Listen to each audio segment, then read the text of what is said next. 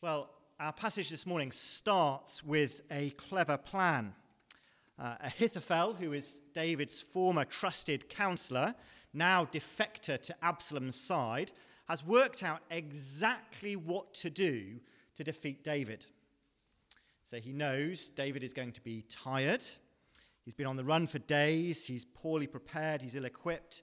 His defensive troops are yet to be organized and probably yet to be fed. He also knows, doesn't he, Ahithophel knows that only one man needs to die for Absalom to win the kingdom. That's David. So here's his advice. Listen, Absalom, don't waste any time.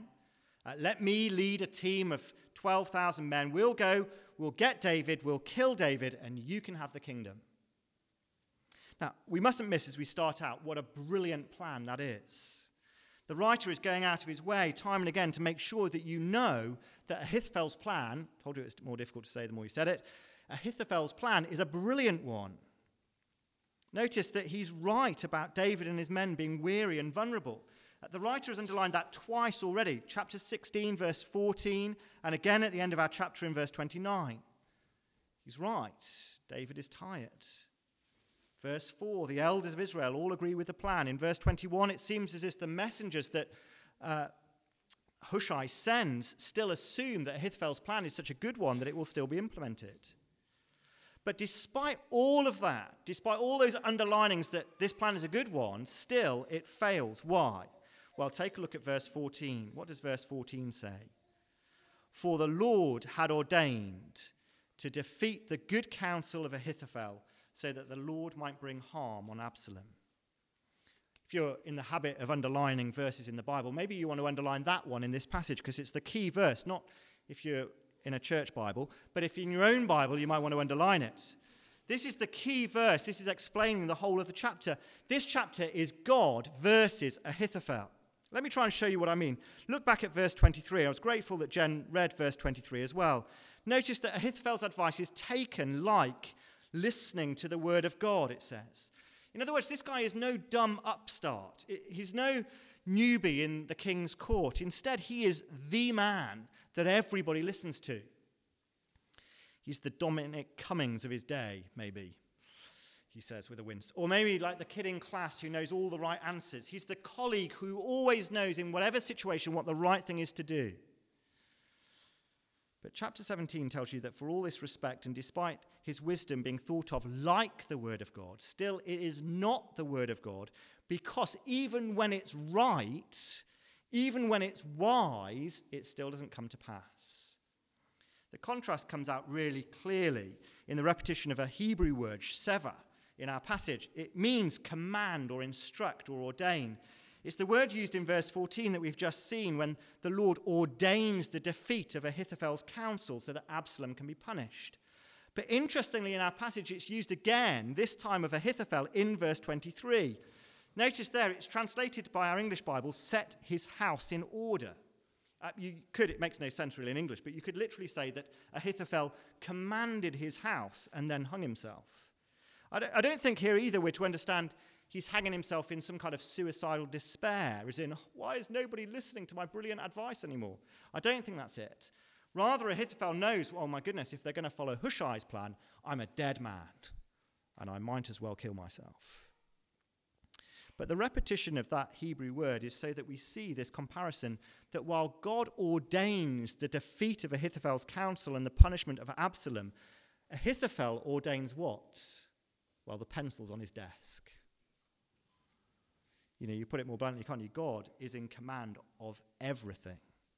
Ahithophel is in command of very little.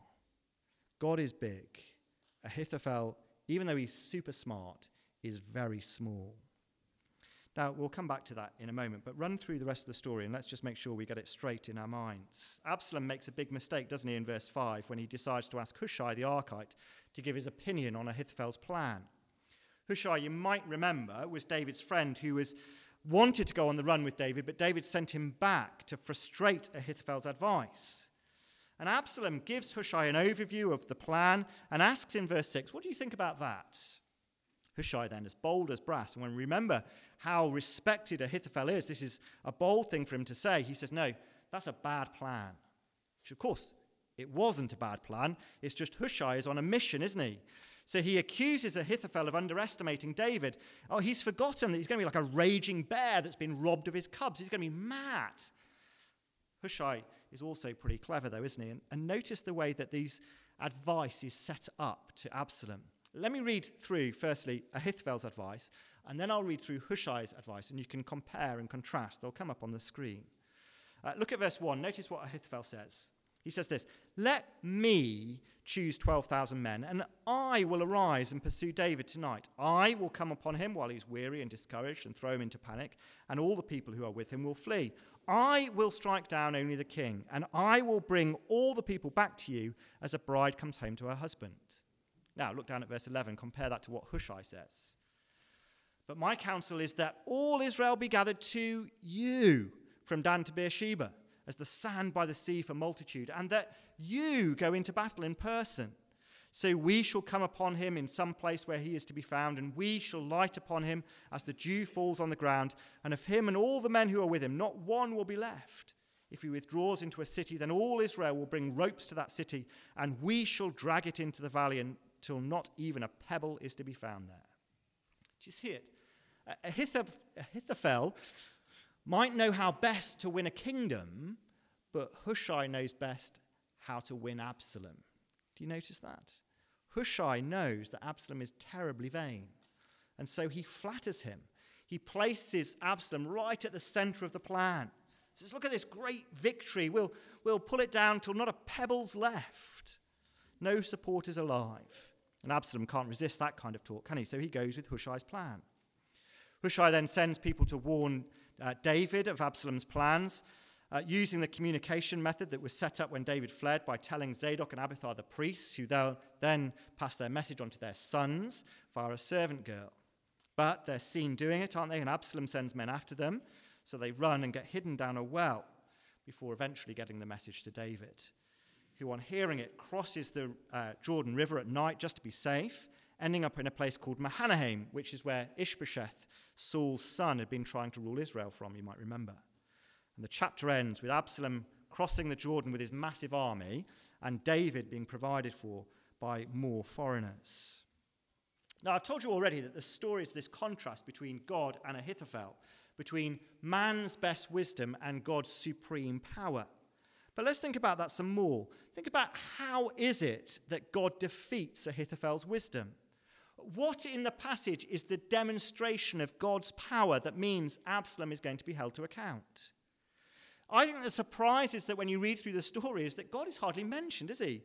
There's no lightning strike, there's no voice from heaven, there's no angel of death, there's no giant hailstones. Instead, all you've got in verse 14 is the little word "for," telling you that in one sense, in all of it, everything that is happening here happens at the command of God himself. Let me just tease out in three quick ways how that understanding helps us understand the passage. Let me give you three examples. It means, doesn't it, if verse 14 is right, it means that God ordains the vanity of Absalom's heart. Think about that for a moment. It's not just that God knows that Absalom is vain. More than that, verse 14 tells us that while Absalom is morally responsible and free, he's not being forced in any way. Still, God commanded or ordained that Absalom be vain enough to listen to a faulty plan instead of a good one. Don't make a mistake, though, with this. This is not kind of human freedom versus God's plan, as if those two things are fighting each other for supremacy.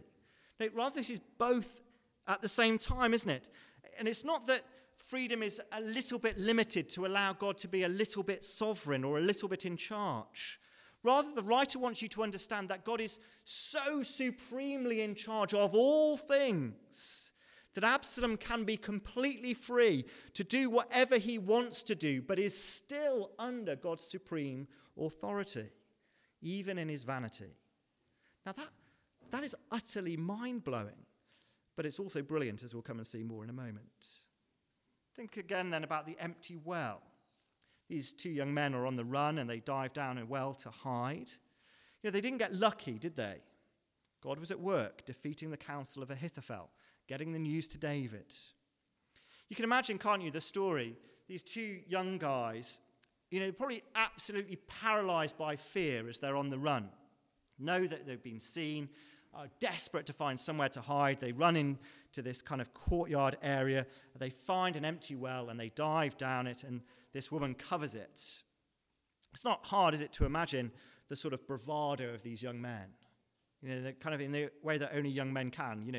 They come out of the well and they start congratulating each other. Oh, well done, mate. How cool are we? We managed to flee from them. Do you see my duck and roll back there? What great ninja skills the two of us have got. Kind of high-fiving each other. But that's not what happens, is it? That's not how we're to understand it. That's not the angle that 2 Samuel wants to give us on it.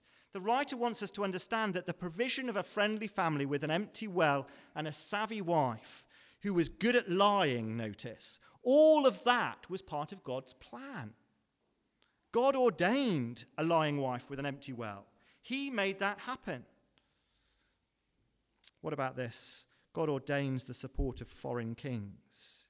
It's the same story, isn't it, at the end of the chapter with these foreign kings who supply a long and strange list of David's needs at the end of the chapter. Israel and Absalom are getting ready for the war while the Ammonites and the Gileadites are coming to supply David, strengthening them for the war that's bound to follow. God had ordained that. Even the cheese and the honey, every lentil and every bean, getting there because God had commanded it, so that David and his army will be ready for the battle that Absalom in his vanity has been tricked into fighting as God ordained it. But as well as noticing the detail of God's control, that actually in his sovereign plan he needs to be in control of even human freedom, notice as well there's a direction to his control as well. He's not just commanding all things because he can command all things or because he likes to be in control. No, instead, all things in the passage, the lying, the vanity, the charity, the loyalty, all of those things, both intended and unintended, all of those things are working for a singular goal: the preservation of God's kingdom, the success of his king, and the defeat of his enemies. Working, as verse 14 puts it, to bring harm or disaster to Absalom. Now, at that level, you can see, can't you, that 2 Samuel 17 is a pointer forward to a bigger story, a bigger fulfillment. When 1,500 years later, God is still at work, even through the wicked motives of a friend's betrayal, to bring victory to his king and disaster to his enemy. God silently ordains the evil intentions and the vanity of the hearts of the Jewish leaders, so much so that they're freely entered into betrayal of the Lord Jesus and calling for his crucifixion is still part of God's sovereign and ordained plan to exalt his king and to defeat his enemies. As the Lord Jesus dies on the cross, is resurrected to new life, destroying the devil's power and defeating sin once and for all. God in 2 Samuel 17 is working silently for the exaltation of King David. But in the giant sweep of all of Scripture, God is silently at work for the exaltation of King Jesus, the one before whom all of us will one day bow. Now, of course, we could say more about that, but I want, as we finish, just to think of 2 particular places where this will land for us this morning. The first one is this: beware that you are free to sin. I think we mustn't miss this grave warning in the passage that's hanging over Absalom, that Absalom is entirely free to sin and even to experience a measure of success in that. But still, as Absalom does that, we are not to understand that he is outside of God's sovereign plan. Remember, Absalom starts off his rebellion with an act of worship and sacrifice to the Lord God in Hebron. Absalom didn't see himself as a rebel. He rather saw himself as a restorer of justice to the nation which he thought had lost its way under David. And God let him get on with it, granted even a level of success in it. And that, I think, carries a grave warning for you and for I this morning. We are not to assume that just because we don't get struck by lightning when we sin, everything is okay. People think like that at times, don't they? God's not stopped me yet. Must be okay then. But we're not to think like that. Our vanity, our covetousness, our lust, our pride, our anger, all of those internal motivations, I am free to indulge in without ever threatening God's sovereign power to hold me to account in eternity. I am free to sin, but God is still in control. Let me say to you this morning, that is why becoming a Christian mostly feels like surrender. Becoming a Christian is not turning over a new leaf and promising to be good where we've been bad. We've had plenty of chances like that, haven't we? We've blown them all. Becoming a Christian is saying to God, oh my goodness, Lord, I realize now that I've been living in my freedom as if you were never sovereign, as if it was my freedom that ruled my world, as if I was in charge and what I wanted to do was the most important thing. But I've made a terrible mess, and now I surrender. Please forgive me. Please help me to live under your good rule rather than my chaotic rule. And really, that if becoming a Christian is surrendering like that to the God who is sovereign, then listen this morning, if you're not a Christian, it is only a matter of time before you do that. The question is, will you surrender to his sovereign power today, willingly and joyfully enjoying the mercy and love of the Lord Jesus? Or will you surrender to him in disgrace on the day that you meet him in judgment and you realize once and for all you were terribly wrong? You are free to sin, but God is still in charge. Finally, though, Jesus will always win. This is clearly the main point. I want us to end this so that it's ringing in our ears as we finish. 2 Samuel 17 tells you that God in his sovereign power will command all things to establish the rule of his anointed king. All things to establish the rule of his anointed king. That even death and hell cannot stand in the way. The wicked motives of our hearts cannot stand in the way. The jealous motives of the religious leaders of his day cannot stand in his way. The cleverest plans of the wisest people, none of those can stand in the way. In fact, the opposite. So close is God to his creation in his sovereign power. So involved is he in his world, that in his great power, all of those things only ever work to the accomplishment of his plan in glory. Jesus will always win. Which means, doesn't it, that the safest place in all the world, really the only safe place in all the world, is with the Lord Jesus. Just imagine it like this, if you can, with me for a moment. Imagine that 2 Samuel 17 is like a double-sided postcard. On the front of the postcard is a terribly dark picture of a savage war, of wicked betrayal, of scheming wise men. And as far as you can tell from the picture, it seems as though these guys are getting away with it. It seems to be that the point of the picture is that to win in life, you have to be savvy, like Ahithophel, or powerful, like Absalom, or good-looking, like Absalom. But then on the postcard, in the corner, is 2 Samuel 17, verse 14. Please turn over. And you flip the card over. And on the other side is a different picture. It's the same wicked men are there, the same savage war, the same wicked betrayal, but above it are the golden rays of a beautiful sunshine, the radiance of God's glorious providence. And it's shining down on a crown and a cross and an empty tomb. And the words are written there, Jesus will always win. And below is an invitation which says, join him. Join him. Surrender all to Jesus and enter his kingdom.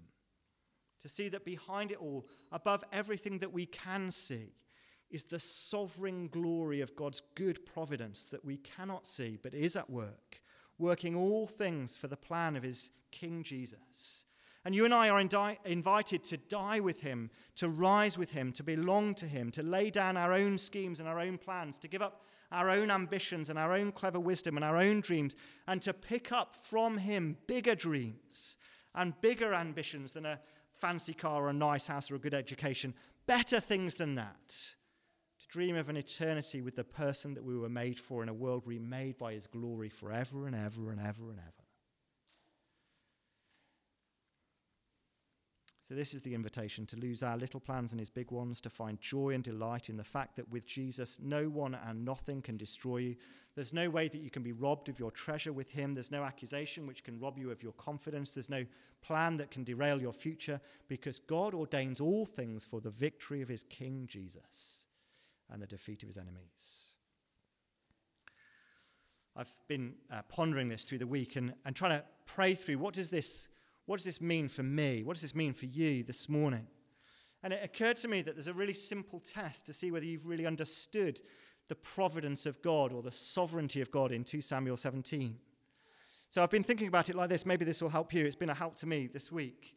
When it comes to my life and my future, when it comes to thinking through the situation that I find myself in or the problems that I'm facing, how much of my time do I spend trying to puzzle through it, talking about it, trying to work out what to do? And how much of my time do I spend on my knees, acknowledging that basically and fundamentally I am exactly where Christ wants me to be? I don't mean that as a stick to beat us with. It's not like, pray more, you fool. It's not that. This instead, it's an invitation, isn't it?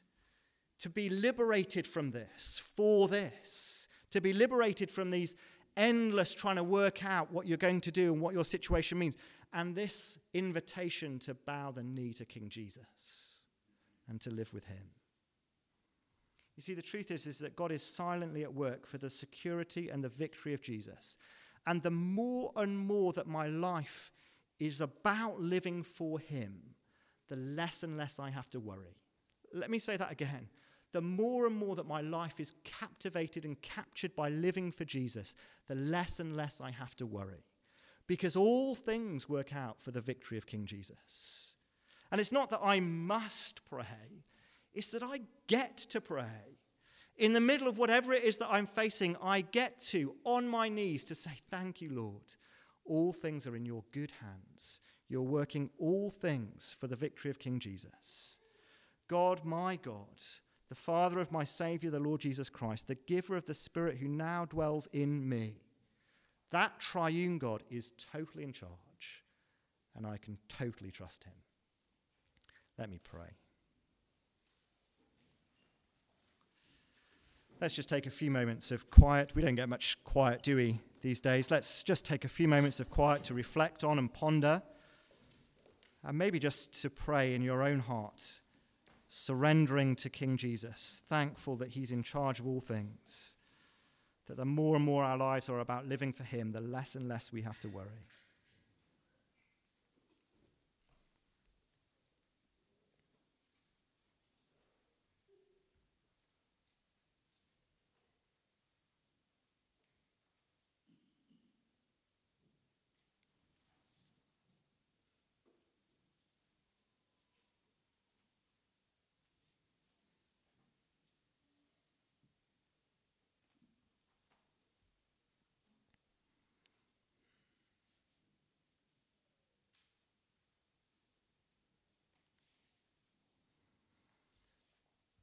Loving Heavenly Father, we want to pray this morning that you might give us a stronger grasp, a clearer understanding of your great power and providence, that you are the God who ordains all things for the glory of your King and the defeat of his enemies.